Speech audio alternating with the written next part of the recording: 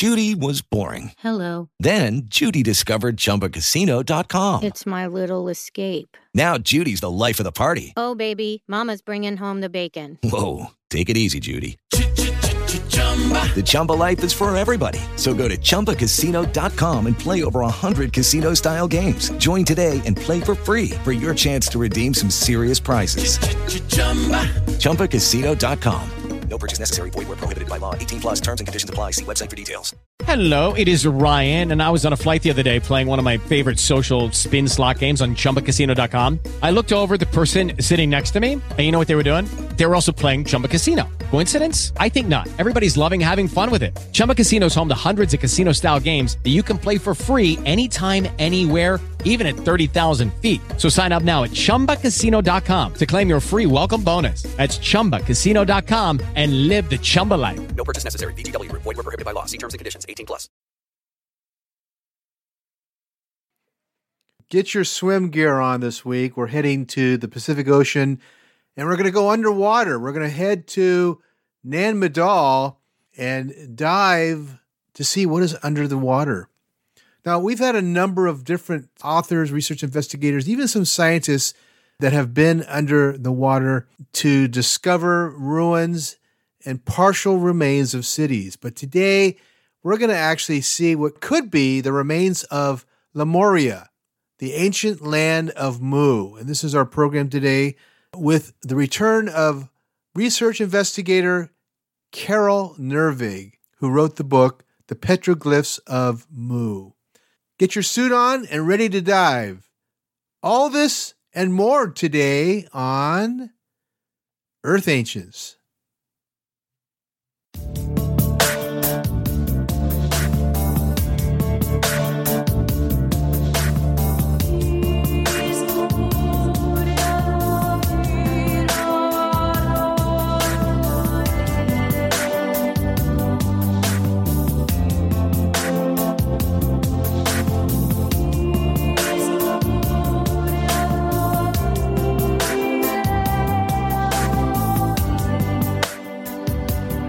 For Saturday, March 11th, 2023, this is Earth Ancients.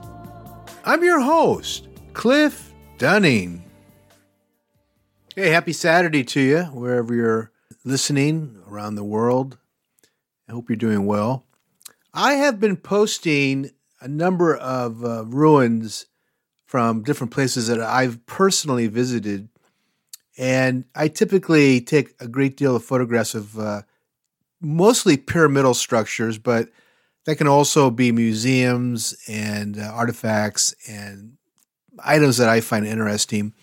If you are a visitor to the Earth Ancients and Facebook page, you're going to see a group of photographs of Edzna. And this is a Mayan city that's in the Mexico state of Chiapas, and it's very close by the downtown area. It's about 45 minutes by bus. I've been there a number of times, and each time I go, it's just beautifully manicured. They put in lawns, and it's just gorgeous to hang out. And I have posted some photographs of this pyramid, the main pyramid in the Acropolis, temple of 5 stories. And why they call it a temple, although it's shaped like a pyramid, is that it has 22 rooms. They found 22 different individual rooms, some of them with some painting, some of them with some scenery. Very hard to tell, very, very eroded. But this is a very old place. It's apparently was established around 300 BC, very, very likely much earlier than that, because they'll take the layers closest to the surface and carbon date those for a date. I'm of the belief that the Maya are considerably older than what is estimated, roughly 20. The current estimates are 2,500 to 3,000 years ago. And I think they're much, much earlier. And I'll talk about that not only in my book, The Maya Controversy, but just in general from speaking to field archaeologists, people like Richard Hansen, who by himself has said that he believes that the Maya were contemporaries of the Olmec. And that's not what we're told. We're told a whole different story. So anyhow, the images I've posted on Edsna are of this temple. And the temple is constructed including 4 stairways, these rooms, and this top tower. And whoever were the designers just did a wonderful job. It's part of this Grand Acropolis, which is a series of buildings that are all connected by walls. And by the way, when I say walls, these are stone, mortar, cement walls. The classic, pre-classic, and this is what we have to go with right now, the Maya definitions, classic, pre-classic, post-classic. That's how they keep it. They keep them in order that way. The architects of this city were geniuses. You should see these images because the temples connect with the pyramid, which is kind of a big temple, connect with waterways, connect with fountains, and at its peak, it must have been gorgeous. It must have been just a beautiful place to visit. And the other thing is it has a series of sakbis. Now remember, the sakbis are the Maya white roads, and the sakbi cluster or Maya highways that are part of this city run into the city. I mean, right into the civic area, right into these Acropolis areas, and then they run out. So you walk into the city, you do your business, and then you walk out. Now, I had a conversation with Ed Barnhard the other day, and I was going, Ed, they're finding these sakbis. Some of them are 100 yards across, and then run for miles and miles and miles. They're designed to move water. In other words, they're built with a highlight or a peak, and then they taper down so the water can run off. They're built with mortar, cement, and rocks, so they're built to really last a long time. It really appears that there were wheels in place. There were carts. There were items that were perhaps pulled by oxen or something, or animals. He flat out said that no, there's no proof that the Maya had the wheel. And I reminded him of all these toys that I had seen in museums, and he says, well, he believes that those are displaced, or in other words, they're out of sequence in terms of being found when the sakbis were in use. So that's our own archaeologist saying that. Now remember, as much as I love Ed, he's a traditionalist. He's classically trained, and so he's probably he's just going to say what he feels. But I'd sure as hell would love to find some wheels somewhere to really validate these sakbis. So anyhow, the sakbis passed in through this city, Edsna, and then they pass out. Take a look at the back of this pyramid, because it's just in the last couple of years, and I was there last year, the last couple of years they've what they call consolidated, excavated, and they have fixed the supports and the partial stairway of the rear of this place. And it's huge. It's 110 feet tall. So I don't know how the archaeologists can call it a temple, and I think their reason for doing so is the rooms, 22 rooms. Very, very unusual looking pyramid, very strange fixtures on the side, these half-round designs. What they're used for, we don't know. I'm of the opinion that there was a lot of energetics there, a lot of telluric fields. You can't get into it like we used to. When I first was there like 4 years ago, you could climb a portion of the pyramid. Now you can't get anywhere close to it. 4 years ago, I didn't have a tri-field meter to measure the fields. Now I do, but you can't get close enough to do any measurements. So unfortunately, We don't know if it sits on a telluric field or not. I suspect, given the date, that it does, that it's the central fixture for the whole city. So anyhow, go to Facebook, go to Earth Ancients. You'll see it on either the group page or the international page. And hey, tell me what you think. Send me an email, earthancients4you@gmail.com. I'd be curious to know what your impressions are. Hey, this week we are going to the Pacific Ocean.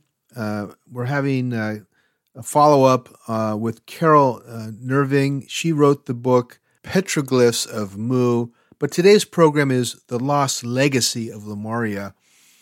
And what's fascinating about her perception, and by the way, the reason I'm coming back with her is that we only touched a brief portion of this new book, The Petroglyphs of Mu, and talked about the petroglyphs and the stones and some of the fixtures that are on Man Madal and some of the surrounding areas like Easter Island and some of those other strange islands that are in the Pacific. Today's program deals with the underwater archaeology that is just beginning to be scratched. And it's really a challenge, I believe, not only financially for the universities to send divers, team members, archaeologists, and researchers down underwater, but it's time-consuming, and the logistics are not the same as being on land, obviously. Time allowances, being able to do surveys, getting and choosing which artifacts to study, because you can't just take the whole ground swell of artifacts. You got to be very selective. So this all takes time. One of my issues, though, is the fact that when we do have great evidence like Crescentus in New Orleans, what is off the Florida coast and other areas off the Cuban coast down about half a mile or more underwater, is great evidence, if not direct evidence, of civilization. And I think some of the reluctance with Crescentus, and we've heard it from a number of people, is the fact when we start digging down at that level, it brings up questions about the time period and who were the people who actually built these places. This is what we're running into today. Carol's look at the legacy of Lemuria off of the island of Nan Madal is a ruin, a significant ruin. She's going to talk about it today with us. But this ruin is perhaps thousands and thousands of years old. And when I say thousands and thousands, remember Clifford Mahudi, the native Zuni elder, said it was roughly 20 to 28,000 years that there was a migration from Mu into the Americas. So this place in Indonesia is significantly old. And on land, they get dates that go back about 8,000 years. But if you go underwater, it doubles, triples, and quadruples, if not more, because every so many feet you drop counts for years in the past. Now, I don't have any idea, and perhaps there's been some studies about the depth of some of these lost cities. Now, Crescentus is at, I think, 40 to 80 feet. What does that mean? How old can that be? Is that more than logic would have it? And when I say logic, I'm thinking of the 3,000 to 4,000 year old time period that we give the Maya. This is the issue I think that the Orthodoxy is dealing with, is that if they uncover and begin digging into these underwater ruins, they have to explain themselves. They really have to explain themselves. And so people don't think about that. I think they do. I think the archaeological community does, because they're like, they're opening a Pandora's box. So it may be left to the newer generations who are more open, who want to know about these things.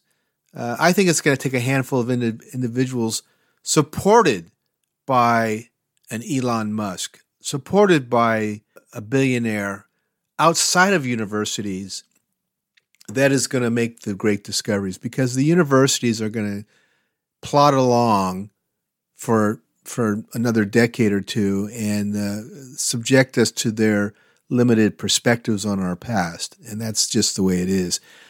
I want to mention that I am currently writing a book called The Maya Controversy. I open with the same issue that I'm talking about, and this is the work of Sergio Gomez, Dr. Gomez, who discovered this underground tunnel under the Quetzalcoatl Pyramid at Teotihuacan. His questioning was very limited. He was just looking for a king tomb or a tomb of a wealthy person. He missed out on opportunities to really look at how this pyramid works and the machinery behind it, and this is what I discovered. So this thought goes to the whole limited perspective of the current archaeological community, and how newer discoveries, again, will either come out of the younger generation or independent researchers, yours truly, who are looking at these phenomenon from a different perspective. I have a short 3-minute audio from a television program that was featured on the Science Channel about 7 years ago, which talks about a group of researchers who use scanning technology to learn about a landmass that is off the coast of India and very close to Africa. And it's all about these strange animals known as lemurs, these creatures, and where they're found. But in that research, they began, and these are younger scientists, began to think that this landmass must have been occupied. And they take it one step further, refreshingly so, and look at the possibilities that various hominin, Homo sapiens sapien, and perhaps earlier types of humans may have been bred, or they may have emerged from this landmass. So let's have a quick listen. In the 1860s, there was a zoologist by the name of Philip Sclater who proposed that there was a landmass that stretched from Madagascar all the way to India. Sclater suggested that such a landmass could explain an apparent discrepancy in the evolutionary tree of species found in Africa and India. His reasoning for thinking this is that you can find lemurs in Madagascar and you can find lemurs in India, but not in Africa. And Madagascar is a lot closer to Africa than India. At some point in history, Madagascar and India had to be connected by a giant landmass. Sclater names the lost landmass Lemuria. Several other Victorian academics suggest that Lemuria could even hold the key to one of the greatest mysteries of human evolution. Some scholars suggest that this lost landmass is where we originated from, mankind. This is where we came down from the trees, which is now what we call the missing link. Maybe all the evidence we need is on Lemuria, and it's this land bridge, and it's now buried underwater. The missing link in human evolution may just have been found from space. Then, on the island of Mauritius, comes another clue.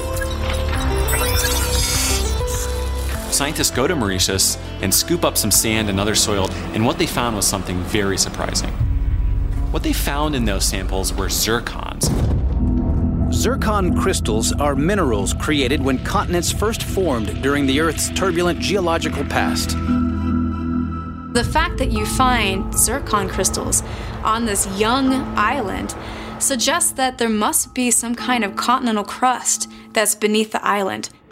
Geologists now believe that the lost continent detected by the NASA satellites was once part of an ancient supercontinent. 180 million years ago, the giant landmass began to break up, creating Africa, South America, Australia, and Antarctica. Apocalyptic tectonic forces pull the lost continent apart and submerge it beneath the waves. When a continent breaks up, the entire Earth's crust will just be ripped open and leaves chunks of these continents just stranded in the middle of nowhere. Gravity mapping of the Earth's oceans is revealing previously undiscovered parts of the planet. As to what else lies beneath the waves, we can only speculate. We now have the technology to apply what we have found in this one particular place to the entire globe. This might be the first of many more ancient continents that we find beneath the waves.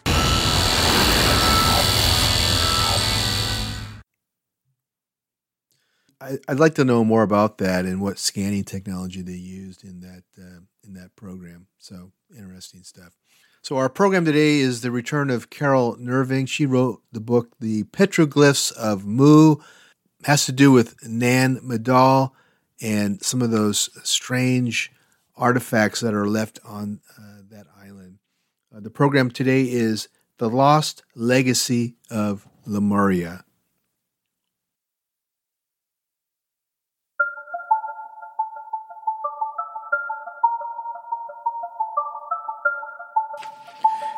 Hey guys, after 3 years of restrictions, COVID-based problems, Contact in the Desert is back.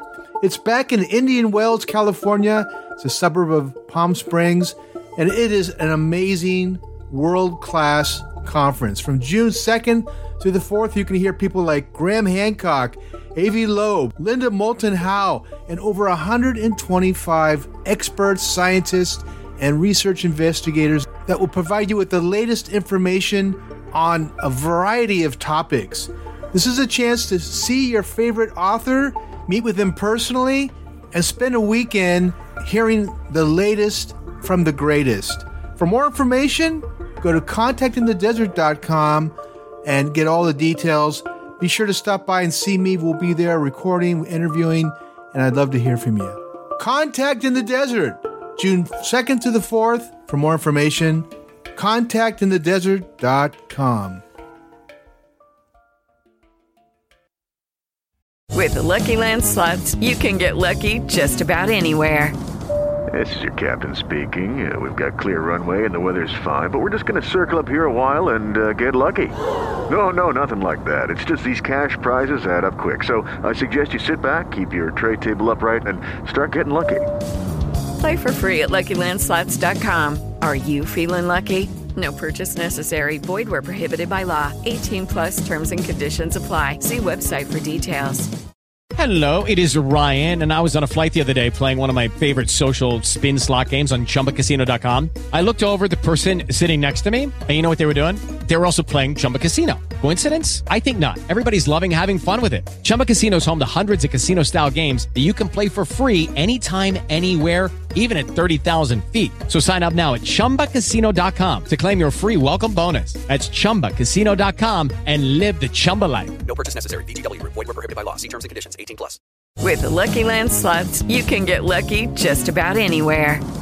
This is your captain speaking. We've got clear runway and the weather's fine, but we're just going to circle up here a while and get lucky. No, nothing like that. It's just these cash prizes add up quick. So I suggest you sit back, keep your tray table upright, and start getting lucky. Play for free at LuckyLandSlots.com. Are you feeling lucky? No purchase necessary. Void where prohibited by law. 18+ terms and conditions apply. See website for details.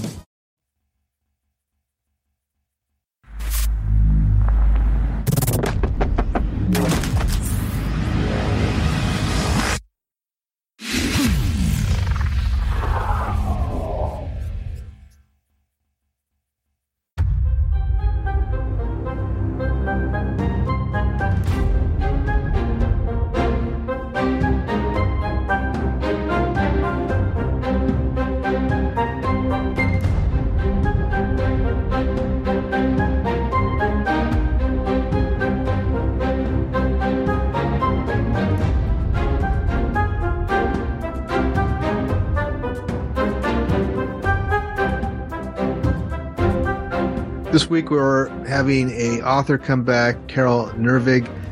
She wrote a fascinating book called The Petroglyphs of Mu, Pompeii, Nambadal, and the Legacy of Lemuria.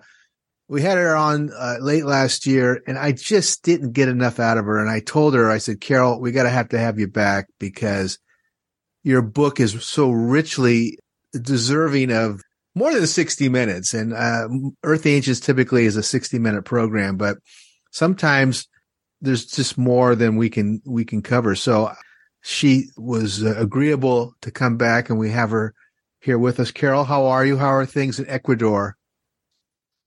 Well, I'm doing well. Everything's good. The weather, it's kind of rainy, but here where I live, it's springtime all year long. I'm is it? Like an hour from the equator, so we don't get a season change. So it's temperate. What's like when you say it's spring all the time? It's like in the mid 70s. Does it ever get above 70? What was that? What kind of weather is that? Yeah, around 60s, 70s. But I'm at 8,500 feet, so being close to it's not everybody. Well, if you go to the coast of Ecuador, it's hot and tropical, but at my elevation, 8,500 feet. That's higher than Denver. Yeah. Yes. So did you have trouble acclimating when you first moved there, or had you lived there so long you kind of just it all kind of fell together? Well, it takes everybody about 6 months to really acclimate. In the first 2-3 weeks, it was really exhausting, but yeah. And now, I don't pay any attention to it. I always wonder about those high elevations. It's like, okay, I want to go out and get a hike in today. And then you're thinking like, okay, now how much exertion do I want to get into there? So do you go out and do a little walking, hiking? Yeah, definitely. And it's really, I'm 2 hours north of Quito. And so it's a small, about 8,000, 85, about the same amount of population. And so it's a smaller town, which that part of the world, obviously you're from the United States, born and raised. But when you're down in South America, they don't think of exercise the same as we do they? I mean, do they have parks where you can hike, or is it more nature observation? Well, they do have some national parks, but they're more for protection, of those areas. As far as, you can go anywhere and hike up in the mountains and it's on, just the country roads, the back roads, or there are mountains to climb, but nothing's very organized. It's not like you have a trail with markings or any of that kind of thing. So when you want to go out for some air, do you just kind of walk around the block, or is there like a path that you do, kind of a meditative Carol's relaxation hike, walk, whatever you want to call it?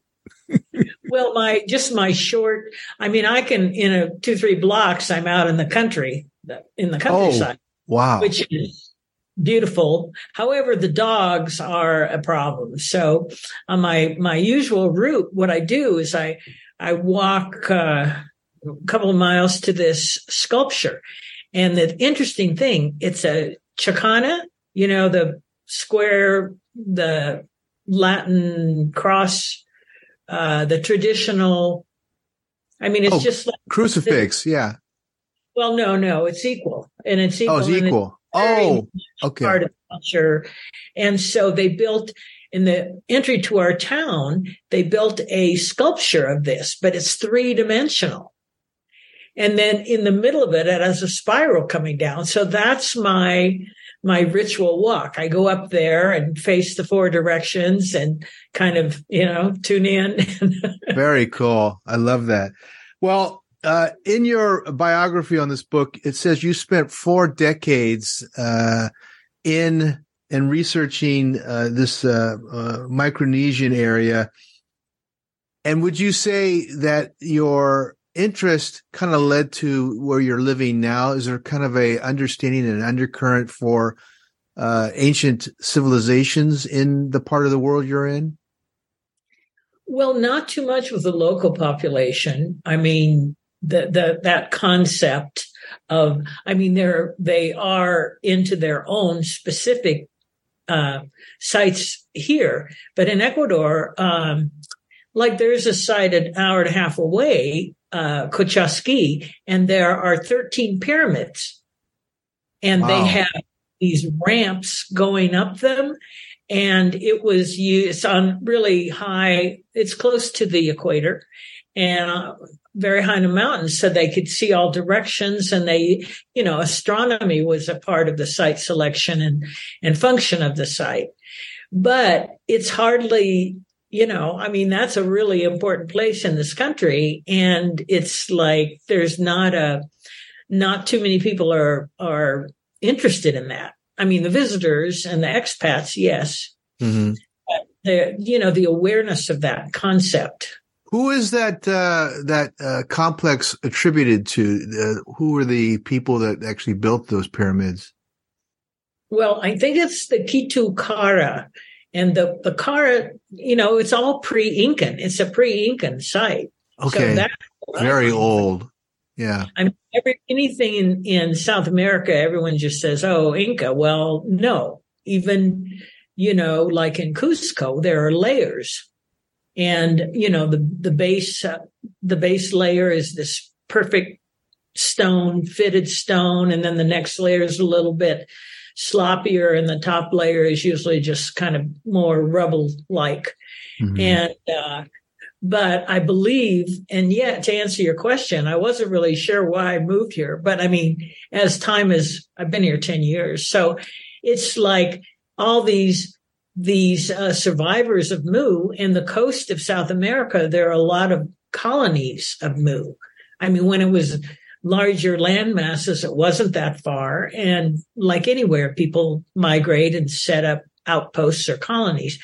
And certainly when the land sank, the legends are people coming from the South Pacific to the coast of South America, and the various cultures have and it's like in Colombia and the Muisca people.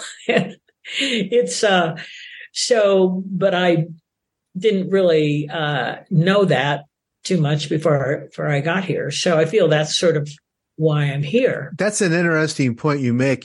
Your passion for the ancient, really ancient past, because when we think of Mu, we're talking, the natives who've talked to me say the Zuni migration, or the people who became the Zuni, mm-hmm. the migration was 28,000 plus years ago.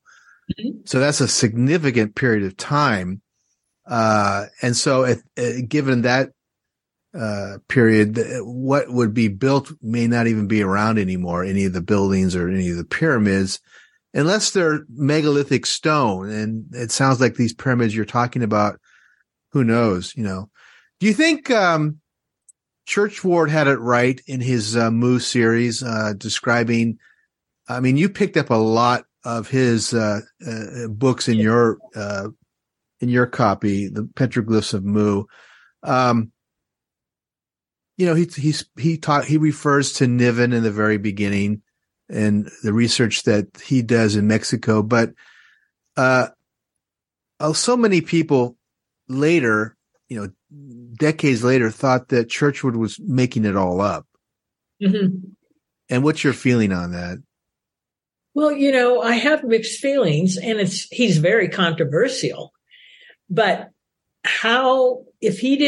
where did he get it? Even if he say he made it all up, that's quite amazing, all that information. And the thing that really changed my mind was in the back of the book, there are photographs of petroglyphs that I found around the world that match the petroglyphs he said were from Mu. That was like, I just started, I was Googling all over the place for various petroglyphs, and I come across these. And to me, there's like, okay, well, this guy, he had some information somehow, somewhere, and there were these Tibetan libraries. There's evidence of that. And I to me, those symbols, and, I'm all about symbols. And so it made a lot of sense to me. And the T symbol that is all over Turkey in various sites, the big T megaliths. And that was in his book, he's got the T, and it's with some things on the side of it. And it was one of the symbols of Mu. And in Frank Joseph's book, The Lost Continent of Mu, he has a photograph of that symbol in Japan. Wow. A T symbol in the exact. So, I can't, his theories for the gas belts and why it collapsed. I mean, who knows? I'm no geologist. And maybe there's something to, it seems like I came across something at some point about some possible geological feasibility. But again, I didn't focus on that. But I think he is, and if nothing else, he certainly started a lot of research. I think there's something to what he has to say. And as far as, if you look at all the indigenous cultures around the world, so much of that is consistent. And, right. and so much of the evidence of Mu, it's where do people settle? They settle on the coast. So what gets submerged first? Exactly. Especially if Mu is as big as some of the diagrams show. It's like a monstrous continent. Right. In your mind, and you may have it in your book. I didn't see any great evidence of it, but what were the rough dates of Mu? When we think of Atlantis, we get Edgar Cayce, we get Plato, we have a lot of other historians that give us bits and pieces. It's noted for 3 phases. One is very early, 400,000 years ago, and then there's a destruction, and then we have 28 to 30,000 or 50,000 years, and then 28, and then perhaps the last destruction is 9,600 plus years ago. When we talk about Mu, what is the general timeline prior to the destruction? Well, complicated question. And a lot of it parallels what the dates you're using for Atlantis. And the one thing about Mu Lemuria, and the thing is that the first phases of Lemuria, it was like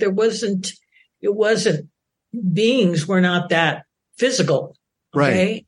So it was more of an etheric thing. And how long did that take to come and embody or create the physical aspect? So that's, and there are, between 50,000 and 25,000, whatever. I mean, that was, the Mu that that is remembered by the Hawaiians and other Pacific Islanders. I think that's what they're tuning into, that I shouldn't say tuning into, they have their oral histories. But Mu and Lemuria was not just a physical place.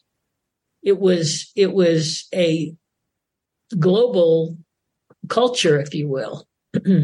And so that, the evidence, here's Mu, here's Atlantis, here's this piece, here's that piece, identifying a particular landmass, I think is a little bit limiting. Okay. And the dating is just, and time in the earliest stages, time itself wasn't so linear. So that throws in another complication. And as it became, more physical, then there were things to date and cultures and so on and so forth, language. Yeah. One of the things that I hadn't thought about last in our first conversation, Carol, was the fact that there seems to be more and more evidence of multiple epochs, periods when there were cultures that were here, they developed into a high level and then either destroyed themselves or were destroyed by others. And we have Dr. Mark Carlotto, who wrote a book called Before Atlantis.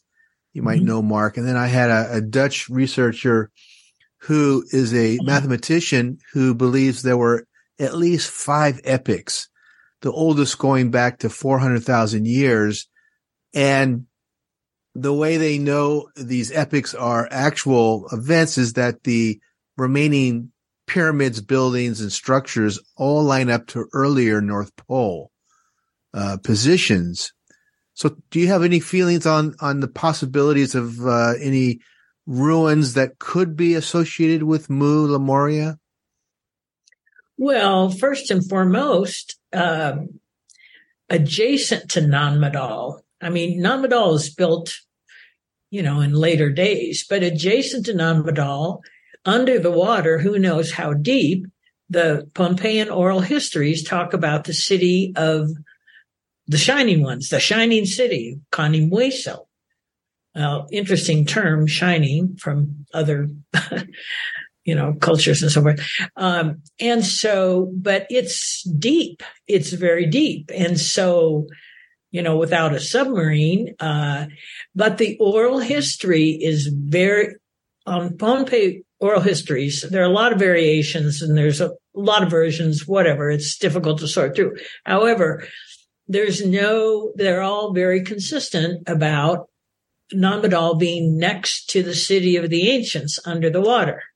Mm-hmm. And in fact, that's how Nan Madol was built because, the later phases, the megalithic phase, there were earlier phases, who knows, at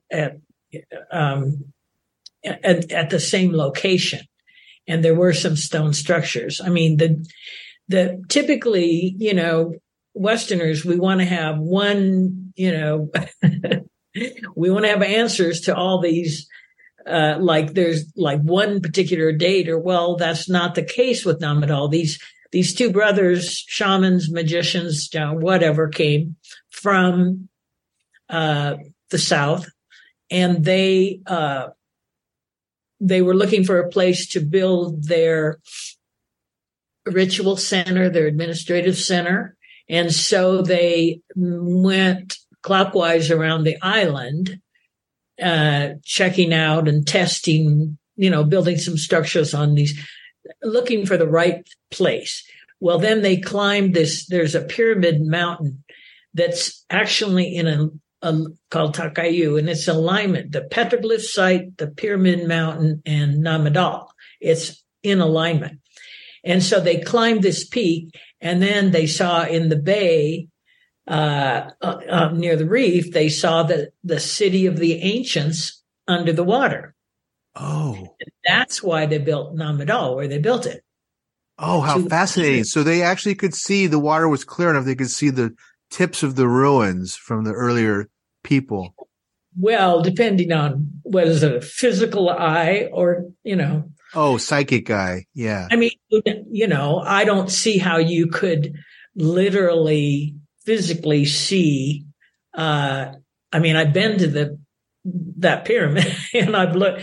I mean, it would be, unless it's something I can't understand, but I don't think I would be inner sight. They were up there and they were on the line, and they felt the energy and they, recognized the place or the portal. And I believe that Kanimueso, the city under the water, the reason that was built, it was part of the ancient system of pyramids or megalithic structures on these, picos, these navels, energetic navels or portals, whatever you want. I want to talk about the energy of these places. We kind of briefly glanced at it last time. Would you say Nan Madol is built on top of an earlier temple or ruin? Oh, definitely. I mean, that's what Kanimueso. I mean, if you consider that city under the water, sure. Mm-hmm. Yes. And there are supposedly entryways in the harbor, in the bay there, to this city. Now, Many have documented these pillars under the water near Namadal, and they say, well, these are the entrance to the city. Well, the columns are pretty much coral. They've been tested. I mean, they're very weird that they're in, and 2 of them have been tested, drilled through coral, but one was not drilled all the way through. So maybe, and then also, why did that coral grow there in a weird, I mean, it can happen in other locations, but I did a ton of scuba diving around there, and I never saw anything like that. So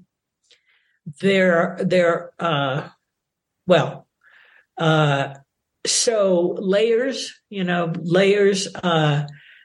and what's made it all kind of confusing, January, they came up with a new Tufts University.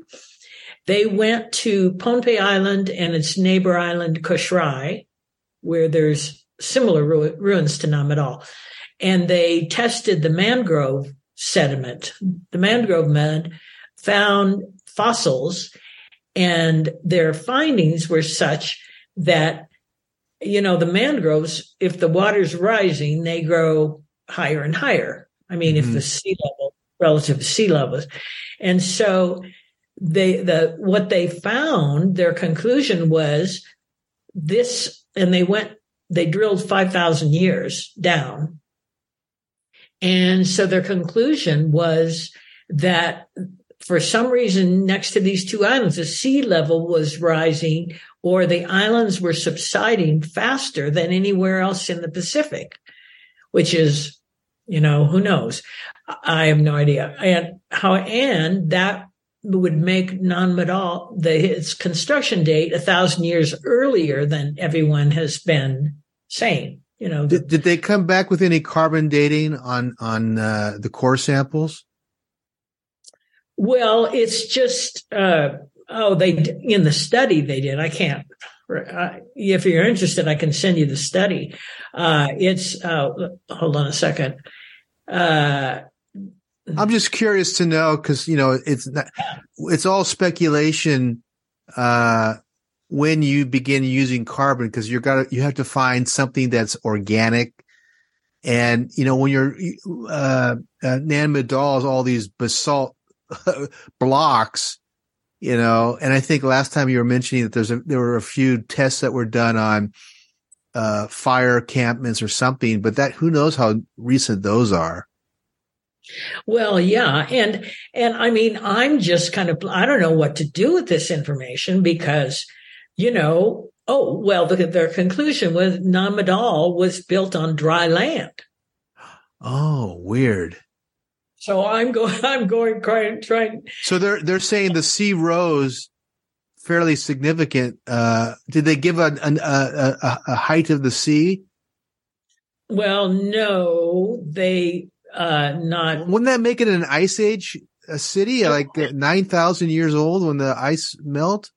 Well, it's just, in general, the Pacific, my understanding, I'm still trying to wrap my head around this.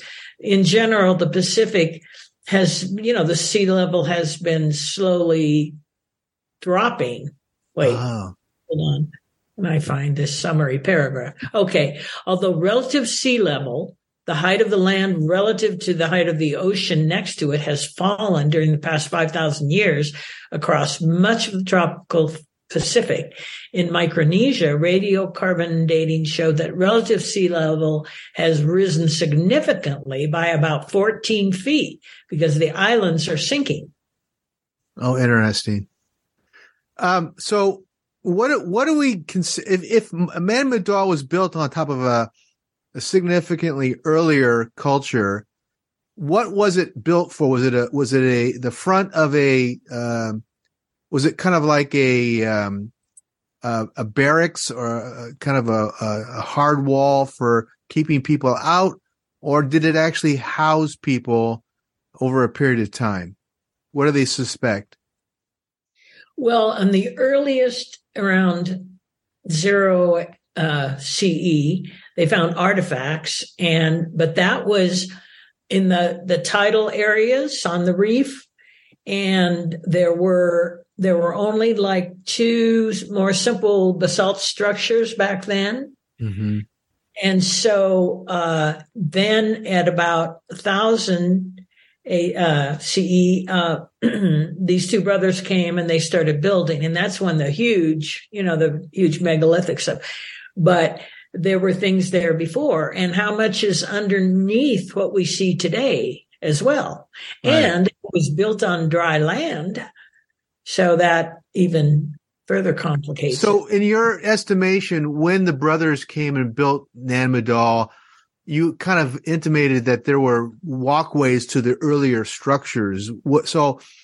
And you're just telling us now 14 feet water rise. That's a lot. When you've dove off of the Nan Madol, how deep is it? Pretty deep? More than 14 feet? Oh, yeah, because Nan Madol is right at the edge of where the reef drops off. So when I was diving there along, how did I end up doing this? Well, there are kind of some rumors of tunnels there, but I was diving with the historic preservation officer when I went back in the early 90s, and he was my old student from Peace Corps.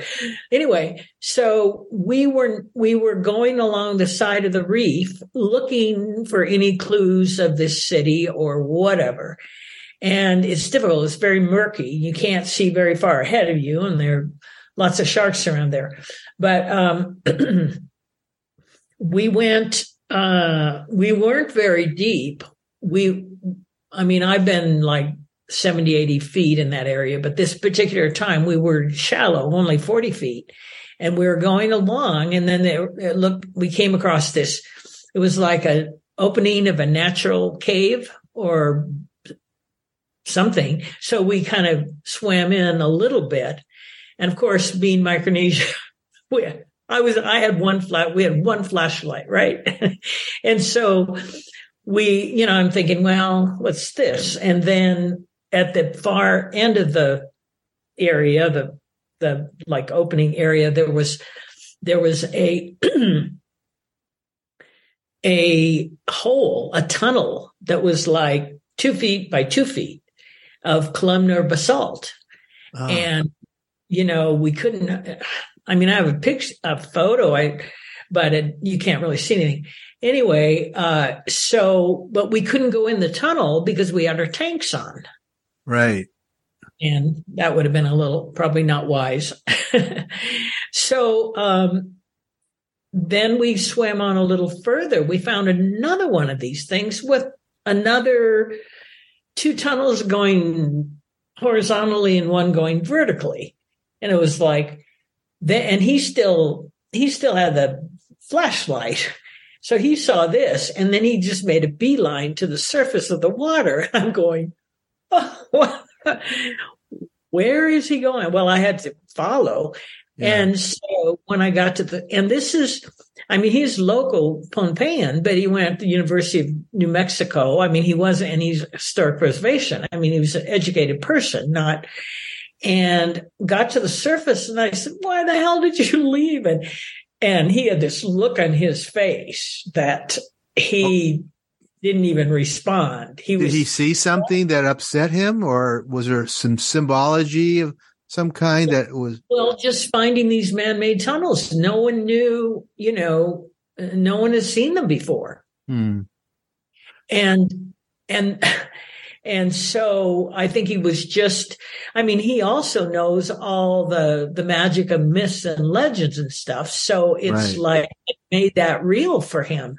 Mm-hmm. And, unfortunately he's no longer with us. So, but I did. And then after that, I kept bringing up the tunnels, and he wouldn't talk about it. Was there some myth about tunnels, or, some ancient people or demons or something? Well, in general, locals, especially when I first got there, now it's about tourism and whatever, but they did not go to Nan Madol. They did not want to go there. Too many ghosts there. And Yeah. So it was and when you go there, it's not like this uplifting Alleluia chorus kind of sacred site. It's very intense. We're going to take a few minutes to identify our sponsors for this podcast, and we will be right back with you. And my guest today, Carol Nervig. We'll be right back.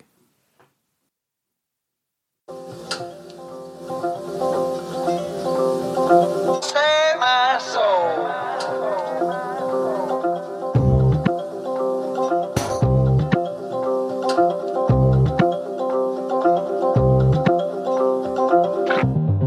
Went up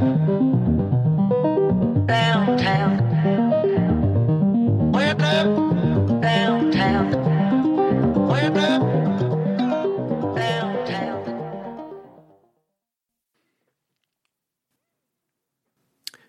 My guest today is Carol Nervig, who has written the book, The Petroglyphs of Mu. She has spent over 40 years studying, researching, and writing about this ancient site, which may originally have been part of the fabled land of Lemuria. As you were diving, were you looking at columns and roads and buildings? What were you looking at as you were diving to the bottom off the off Nan Madol? Well, the ancient city of the legends is deep.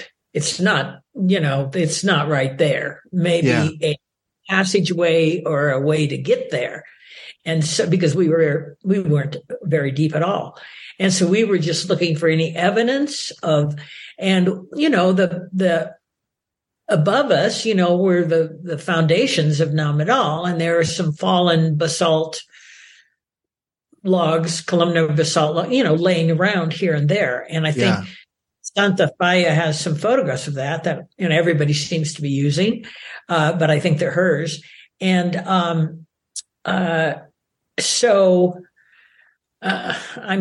we were just looking for any kind of evidence. And the fact that he went along with me, there's, that he believed there was something reason worth doing that was kind of interesting as well.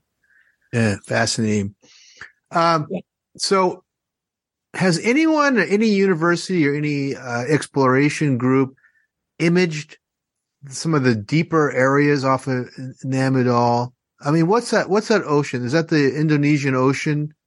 Yeah, it's just the Pacific Ocean. That's Pacific Ocean, right? Because when you have these myths and legends of the great city laying underneath Nan Madol, it would behoove a research team to really use some of the latest technology to scan. Of course, we talked about this beforehand, Carol. When you reveal an ancient city that's, say, 100 feet underwater, that brings up all kinds of questions. It perhaps turns our history on its ear, especially in the Pacific. And all of a sudden you have a city that's 10, 20, plus 1,000 years in the past. And how do you explain that? So maybe this is why there's a reluctance. What's your feeling?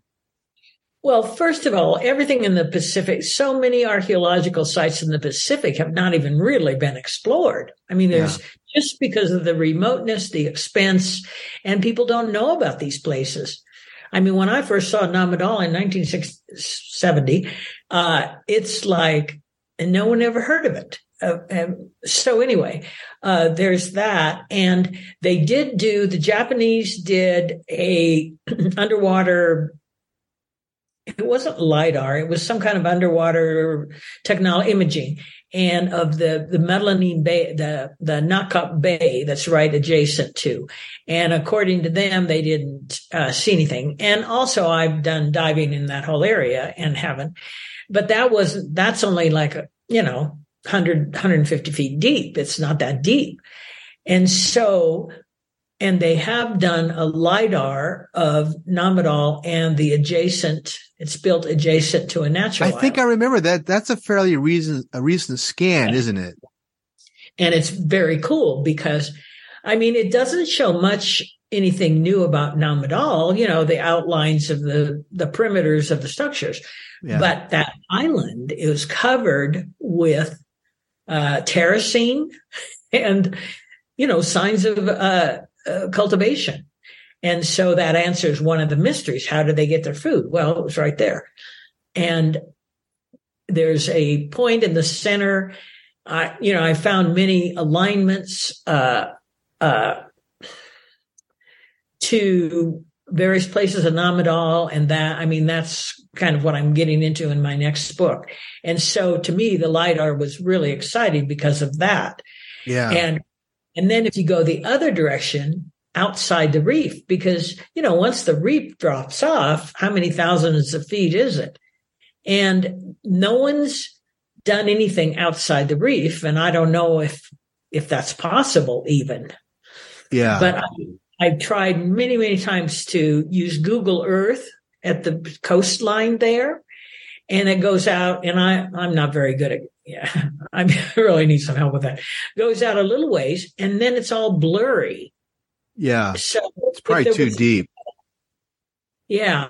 But there are other places in the ocean that, there's a area that's really cloudy, and then you go further out and then it's more clear. And that could well be some technical thing. I don't know, but very disappointing for me because, that might be a way to see something. Is there any, indigenous stories of major ruins off in that area that you're talking about that's so deep that Google doesn't even penetrate it? Well, the legends of Canimueso. That's the main one, the only one, but it's very specific. And I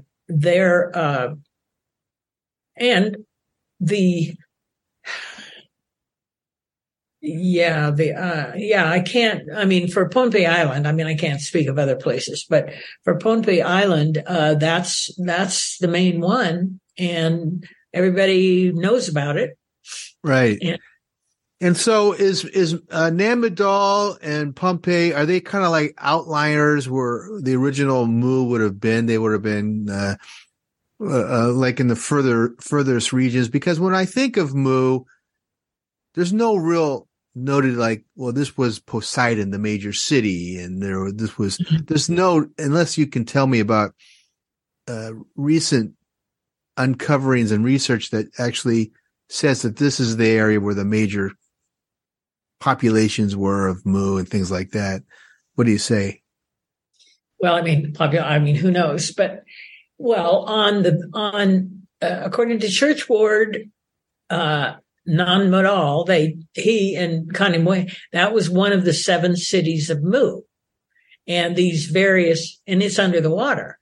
And so, and the thing is about Mu, it was large, and then, different sources have different things to say about it, but it broke off into 3 separate continents, one of them being Australia, and which is living proof right there. Yeah. And then these other, as they sank, so the major cities, of course, would mostly be underwater, and the mountaintops would, in most indigenous cultures, are very sacred. Right. And so that's where their temples or and that was my point on the petroglyph site, because if there's a huge, megalithic city under the water, then the petroglyph site would be the mountaintop area. Right. So, and where the ritual and sacred, the megaliths and the petroglyphs and so forth. Right. And so also you're mentioning Australia may have been part of it. Hawaiian Islands, New Guinea Islands, all those island, countries are all part of it, and they all have their own history, but they all also cherish their mountains and volcanoes because they're all part of the original source. Let's talk a little bit, Carol, about the energies of Man Madol and these other sites.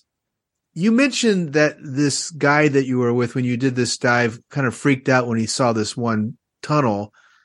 And I'm wondering, and obviously the native people are going to be much more sensitive because they've lived there their whole life. They were born there. Are there rumors of anomalous energies and sightings and actual people working with this, what I call telluric energy? You know, I was always looking for that more specifically.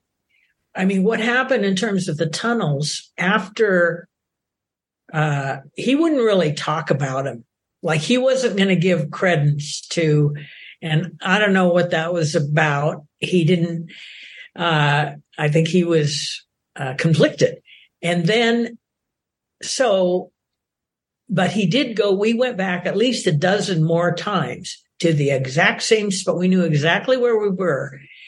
And do you think we could find those tunnels? And maybe that's why I didn't talk about it, because we went back and we couldn't find them.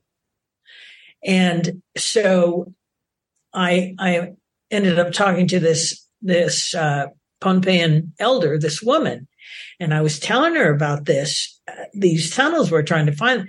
She just looked at me. She says, well, you got to see them once. That's enough. I mean, it's like you were allowed to see them once, and, physical proof. So this is interesting. You're bringing this up. So were they smooth, very inviting tunnels? Were they huge? You're making them sound like they're coming out of a vortex, that they show up at the right time, at the right moment, given where you're moving into.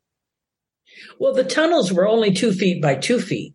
Okay, square. But were they cut perfectly? They were lined with columnar basalt.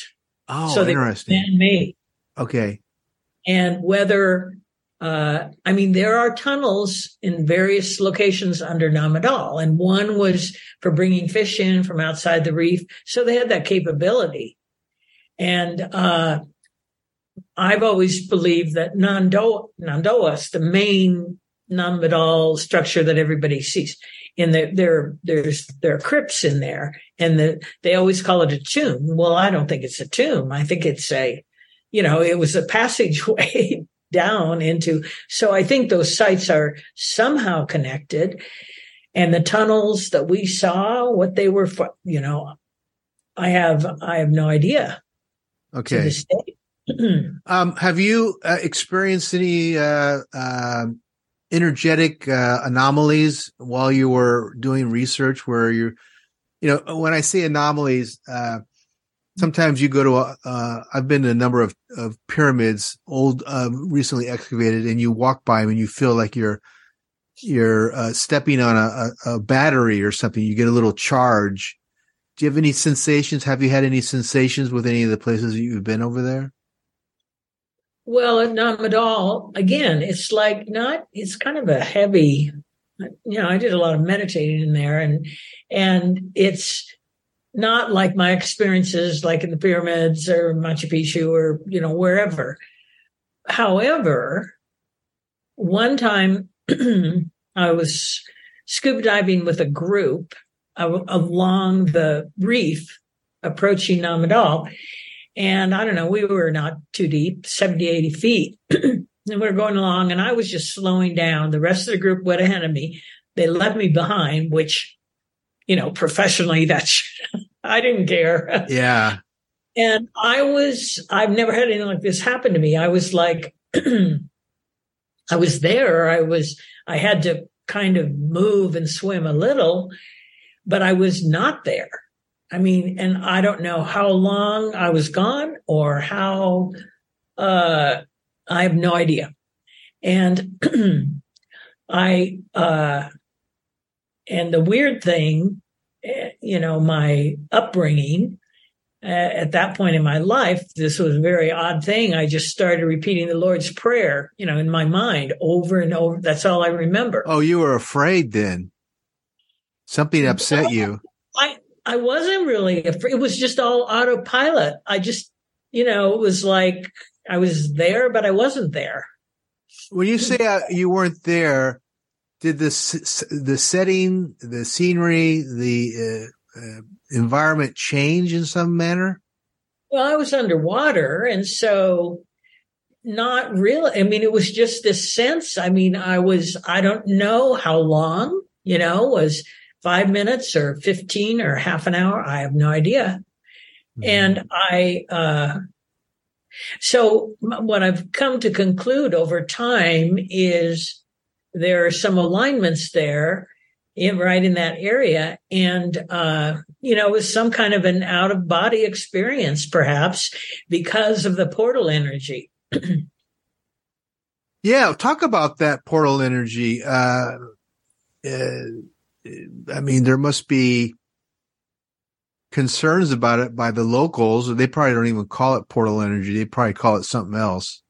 Well, they don't, like I said, they don't until very recently. They really didn't want to have much to do with Nam at all.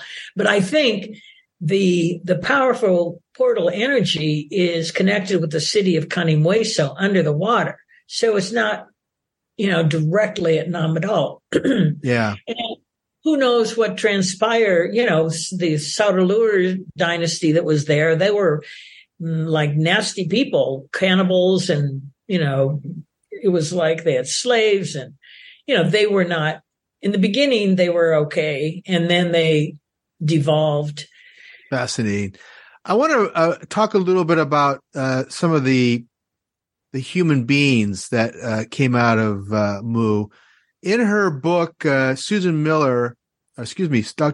Martinez, she wrote a book called The Lost History of the Little People. She describes a whole race of small humans. They're barely 3 feet tall, mm-hmm. who migrated from Mu to Central America and Mexico. And I've seen ruins that are for small people in Mexico. The most notable is a place called Tulum on the Caribbean coast. Yeah. Those ruins are for small, tiny individuals. Never thought of that. Yeah. Yeah. Cause they're like little temples and little roads and things like that. But what legacy has come down to you in your research about these Homo sapiens? Well, there are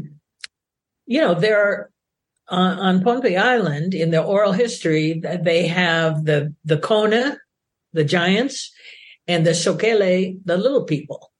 And in that book, in my book, there's a diagram from the 1800s that this explorer from Germany made a map of the burial of the little people, of the Sokele. So there was like evidence of like a burial place for these people. And then when, and I also tell my narrative in the book about going to climb this pyramid peak. And I got there and I thought these two young boys were, 8 and 10 years old, were helping me, get to the top. Well, it turns out they were 18 and 24 or something like that. And I was like, oh my God, here I am. I thought these were little boys. And so I asked them, I said, well, are you guys some of those little people? And they said, yeah, that's our ancestry. Oh my God. So how tall were they? Well, they were, they've been bred with. The hybrids. Now it's not pure, of course, but I don't know. They were I thought maybe one was 8 years old and the other was maybe 12. Oh, Jesus. Pohnpei, you don't go out in the jungle alone, a single female, that's not. Yeah. And so, but it was fine. And Hawaii, well, first of all, they found some in the Philippines. They found a new species, Homo luzonius or something like that. On the Flores Islands, they have evidence of these little people. And now they think there's a new strain. But in Hawaii, they have the Menehunes. And that's what they were, these little people that build megalithic ruins at night.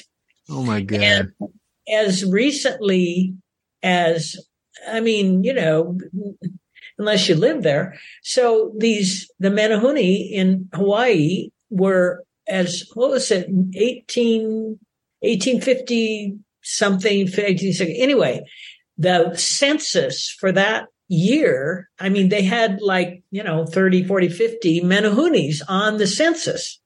There's actual, and people just, that's just myth and legend and so on and so forth. Wow. Interesting. I'm curious about the Great Migration of what is known as the Sea People. Is it your feeling that this migration was just common practice to kind of relocate from the mother continent of Mu into the Americas, into Australia, into perhaps Japan and Asia? Because these, at its height, they had, sounds like they had enough technology that they could actually take a boat of some kind and go to other places. Well, yeah, and that's proven today. People are now traditionally navigating all over the Pacific. But remember back then, if there was more land masses, so that made it, it's not like you had to cross the whole Pacific Ocean back then. Yeah.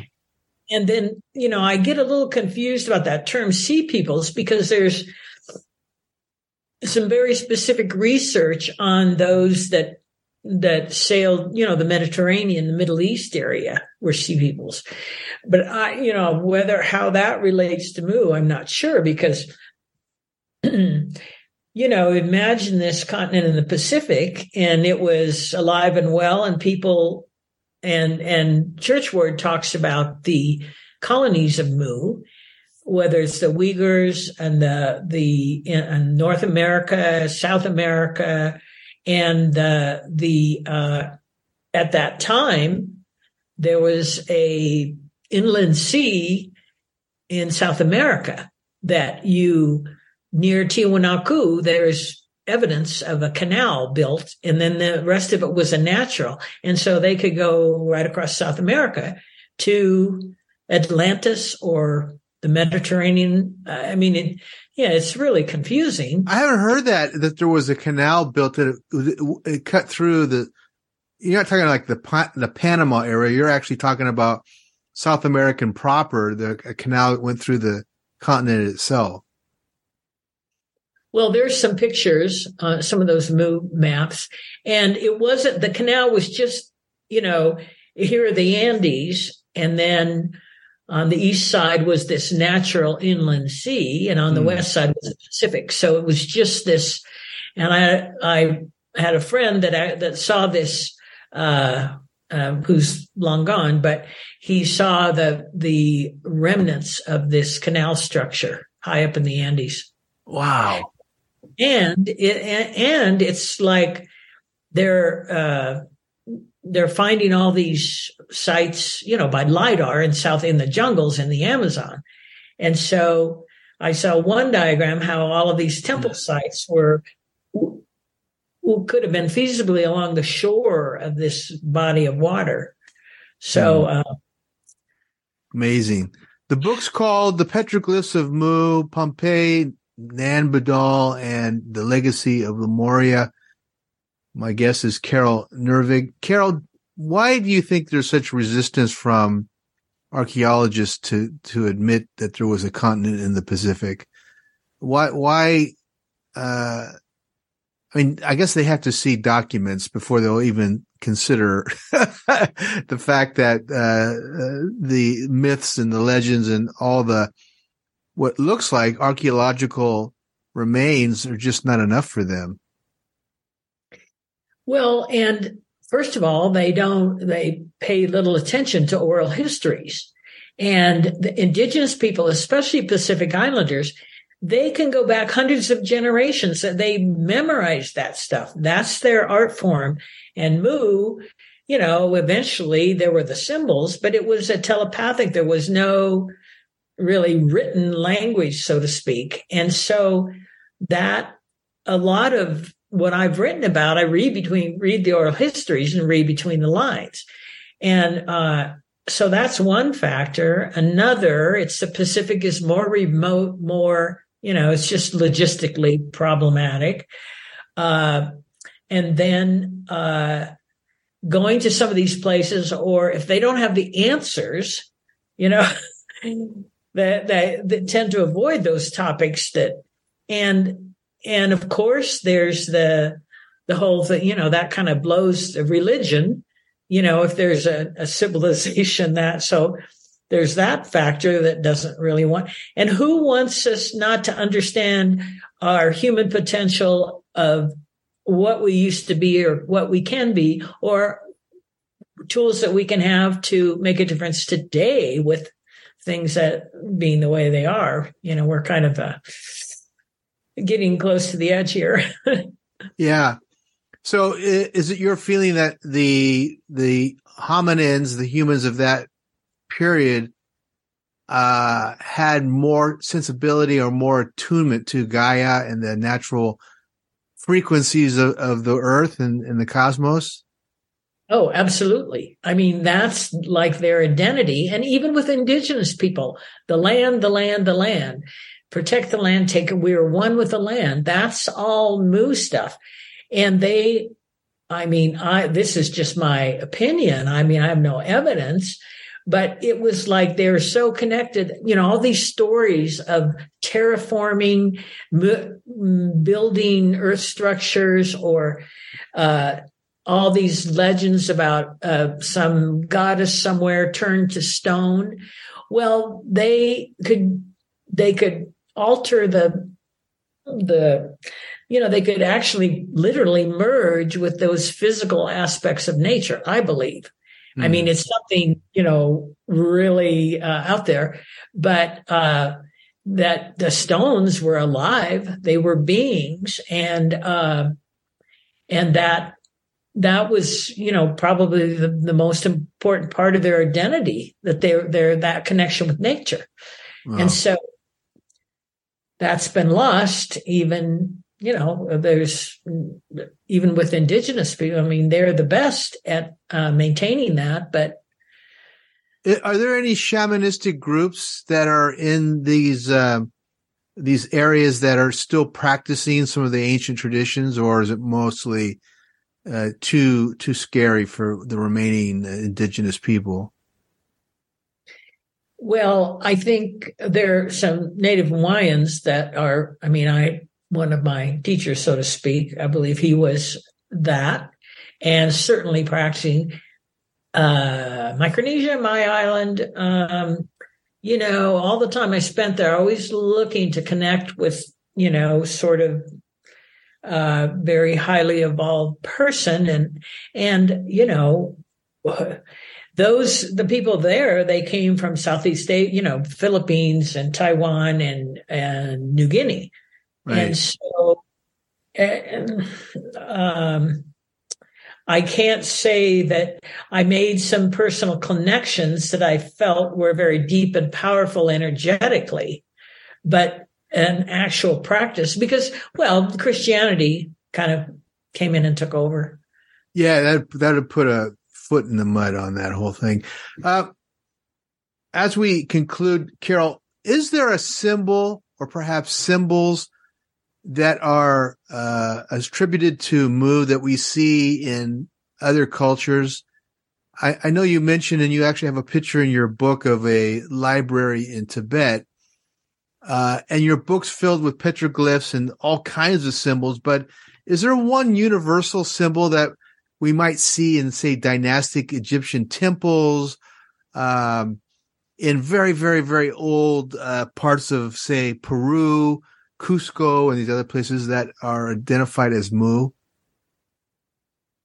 Well, the winged disc is very ancient and goes back to the time of Mu. And so that has ramifications. I just saw a petroglyph, the Tlingit, I don't know if I'm pronouncing that correctly, tribe in Alaska on the petroglyph beach. There's a winged a winged disc petroglyph. Winged disc.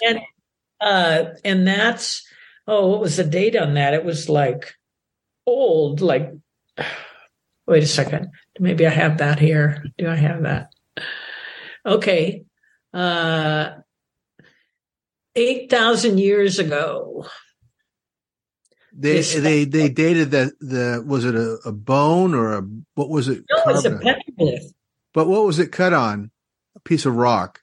Rock, yeah, like okay. the natural shore area. Okay. Wow. So there's still a lot of symbology out there that relates to this ancient culture, and the indigenous people recognize and they actually identify that, I guess. Yeah, you'll find these symbols throughout, much of the indigenous world. And there are, I think, and as far as the petroglyphs of Pohnpei, that to me is the most fascinating one. There's a half of a winged sun disk there. So fascinating. Carol, how can people read more about you? Have a Facebook page? What's the Facebook page title? It's the title of the book, The Petroglyphs of Mu. Okay. And so you're posting photos and data, and I guess you'll announce your new book on that site when it's available. Right. Correct. Fantastic. As always, a pleasure speaking with you. We just can't get enough. It's one of those situations where it just screams out to me that there needs to be more research in these areas. Some university needs to invest some time. I think imaging the bottom of that part of the ocean would probably bring back some pretty significant finds and make us all wonder what the heck's going on here. That's my dream. I want a submarine. Oh, is that it? Do you want to go dive down in the deepest part of that area? One of those little, 2-man subs or something. Yeah. Wow. That could be interesting. It's probably extremely dark though there. I think you were mentioning it's fairly dark even at this lower, the higher depths, like if 20. Around Namadal, but the rest of the reef is pristine, beautiful scuba diving water. And hopefully there'd be a light on it. Exactly. Carol, great to speak with you, and continued success with this book. Okay. Thank you so much. I enjoyed it.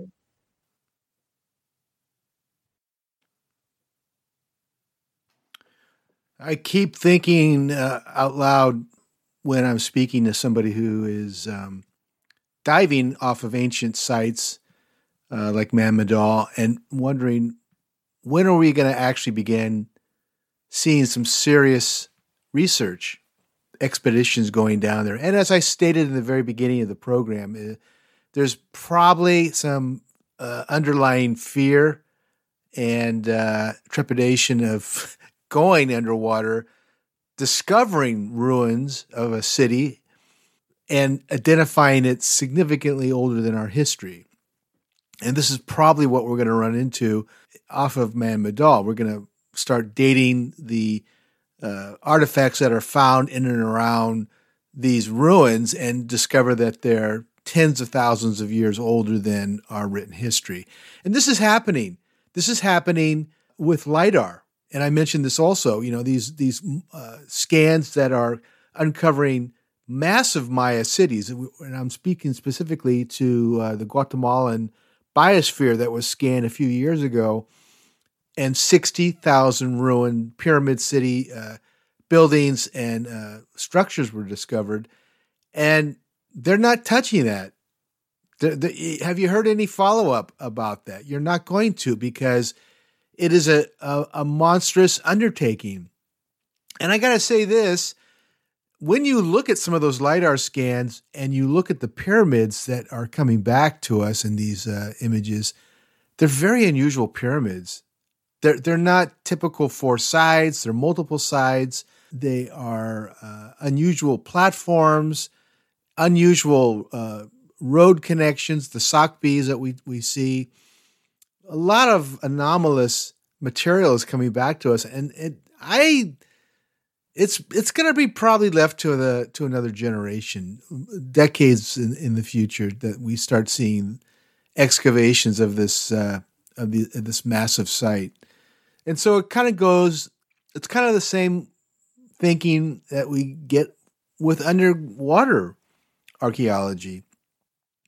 It's time consuming, it's expensive, and what do we do when we uncover a lost city? So, I mean, a couple of decades ago, Graham Hancock dove in the Indian Sea and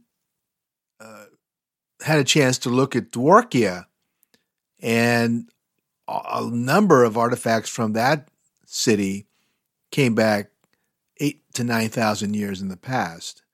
And that's a very sophisticated city. We don't hear about that.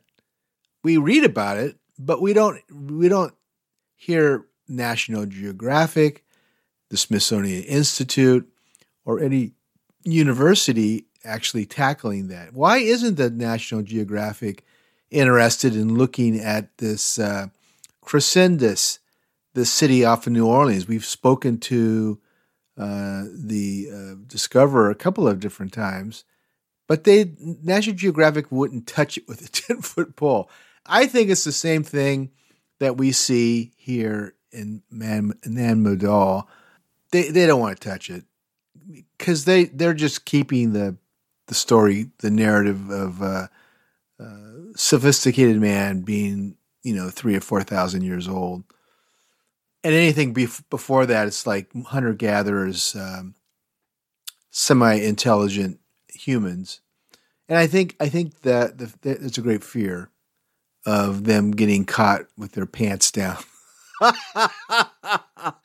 So, all right. Well, you have Earth Ancients to listen to if you want the latest and the greatest, and I hope you keep listening. So, hey, upcoming next week, we have kind of a best of with Earth Ancients Special Edition of the Archives. I found a recording back in 2018 of John Van Auken, who is the president of the Edgar Cayce Foundation.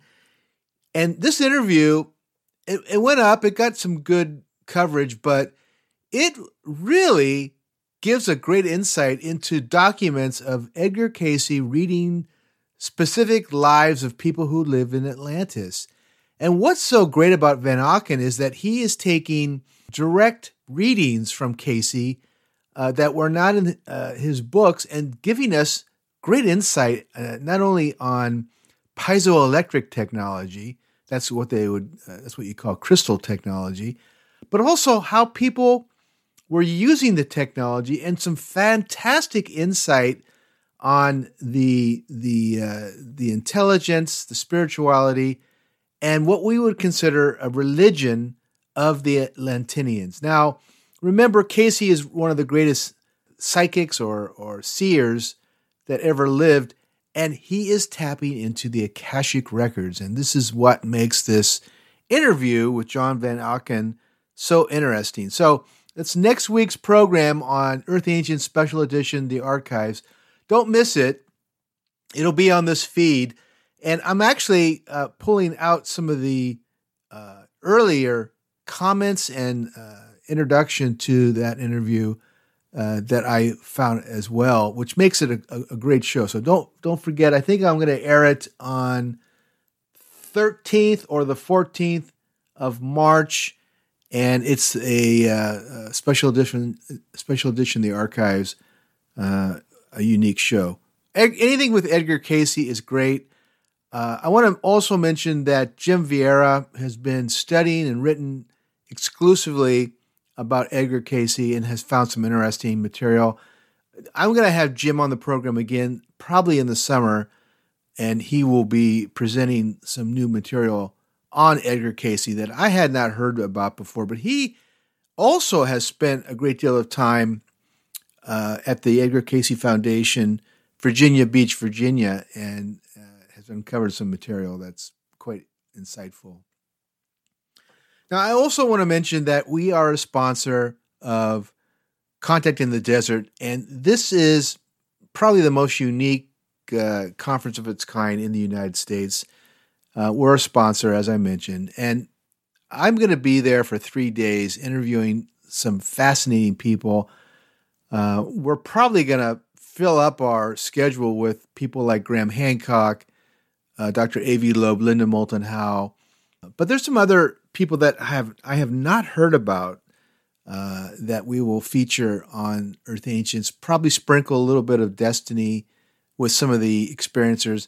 And this is something I'm going to capture. And the only way for us to know what's going on with these UAPs, unidentified aerial phenomenon, and alien interactions is to work with experiencers. Now, there are groups of people within MUFON, Mutual UFO groups, that are filled with experiencers. And these are people who have been abducted, who have had experiences with alien races since they were younger. And I'm going to find the best of the best, the most respected experiencers, and we're going to do a series of discussions with people who have had interactions. And this is the only way that we can get information from people here on Earth, Earthlings, who are interacting with alien people, beings. We're not going to get it from the NASA. We're not going to get it from the United States Space Command. We're not going to get it from the European Space Agency. If they are connecting with off-world types, we're not going to hear about it because they don't consider us worthwhile, and they want to keep the lid on it. So we're not going to hear from them in the next few years unless the off-world types go, okay, we're just going to let Earthlings know about it. We're going to bypass you, NASA, and you, U.S. Space Command, and just go ahead and contact people. I don't know what I'm going to get into with these interviews with experiencers, simply because I haven't done it in probably 20 years. I used to have experiencers when I was the program director for Whole Life Expo. Those days are long gone. There's smaller conferences like UFO Con, Alien Con, that feature one or more of the top experiencers, people who have had psychological analysis, lie detector tests, who've written competently on their experience. And these are people like Whitley Strieber, Travis Walton, the famous Travis Walton case. So I'm going to find some goodies, and we're going to have some panel discussions on what is happening, and maybe get a sense through these people of what to expect, what maybe some of the off-worlds are considering, and what's happening. What's the interaction? It's going to be great to interview A.V. Loeb because we've had A.V. on the program. Now, remember, not only has A.V. not signed a non-disclosure agreement with the U.S. Space Command and NASA, which frees him up to talk and expose his information, he's actually going to be in the Pacific Ocean, remember, dredging the ocean floor for bits and pieces of what he believes was a probe that burned up in our atmosphere. And of course, what does it mean if A.V. Loeb finds exotic metals on the Pacific Ocean floor? Well, it means that an alien race created a probe, and these are the metals that it was created from. So that would be kind of a first contact. Of course, if it's a race that's been gone 1 million years or more, then there's no way for us to know about it. But just talking to him again in June is going to be great fun. So expect those programs. Expect the Experiencer panel. Of course, AV will be part of the interview group at the Content in the Desert. And we're going to introduce ancient civilizations off-world in a different manner. And you'll hear it in the coming shows. I've been kind of itching to do more. And I'm hoping to have Dr. John Brandenburg, who wrote Death on Mars, back on the program. He's kind of surfaced. I think the reason that he's been so hard to get a hold of is that he's been working with aerospace companies, branches of NASA, perhaps we'll find out, branches of Space Command, who put the lid on his availability, who basically don't want him to talk. Because look, what his analysis of Mars came back with was pretty startling. They can't really squelch a scientist, especially a plasma physicist who has documented evidence of nuclear weapons being detonated on the planet of Mars. So that's such a headache. That the whole Mars question is a headache for me. So anyhow, look forward to Dr. John Brandenburg in the next few weeks. Hey, we are doing a wonderful tour in Mexico. It is our Ancient Maya of Tabasco and Chiapas. It's November 10th through the 17th. We're halfway full. We're only going to take about 30 people. 1 week, 10th to the 17th. And this is a beauty. Why is it a beauty? Well, we fly in the Vera Hermosa. Vera Hermosa is Olmec land. We visit La Venta, one of the oldest Olmec cities. And then we see the La Venta Museum, which has the megaliths of the Olmec, the megalithic heads, the volcanic heads carved out of this volcanic rock. We have the altars, these megalithic altars. Some of them weigh as much as 25 tons. How are they lifted? How are they moved? The carving is a great, great question, too. So we get to see that museum, and then we bus to Palenque. And Dr. Edwin Barnhard, who is the expert who created a survey, the number one ground survey of Palenque, is our guide. And he's told me that not only are we going to see the main civic area where all the temples and pyramids are, he will be taking us on a special journey on the outer circumference of this wonderful city to see unknown temples, pyramids, and buildings that just have not been excavated, that are known by him, known by the other archaeologists that are there. But he's going to show us that. That's a 2-day venture. And then we bus to 3 other locations, and one of them we have to take a boat to get to, and he has selected the best of the best in that Chiapas area. So again, for more information, go to earthancients.com/tours, TOURS. Come out and join us. It is a blast. I will be bringing my tri-field meter to test the fields, and whenever we find an energy field, you can sit and do a little meditation. You can do some intention work, and it's kind of fun. I really like it there. It's our Maya Tour, once a year Maya Tour, November 10th through the 17th. For all the details, earthancients.com/tours. If you have any questions, Cliff, what is this all about? Why are you going here? Tell me more about this. I mean, a lot of people are concerned about Mexico, and I tell everybody, it's the border towns, people. It's not Mexico proper. It's the border towns that are having the issues. I have been traveling to Mexico for over 25 years. Never, ever have I had a problem. Ever. Not a problem. So don't worry about that. If you need to send me an email, earthancients4u@gmail.com. The number 4, the letter U @gmail. earthancients@gmail.com. Send me an email and I will get back to you. All right, that's it for this program. I want to thank my guest today, Carol Nerving, coming to us from South America. As always, the team of Ruth Thomas, Mark Foster, and everyone who makes this thing happen.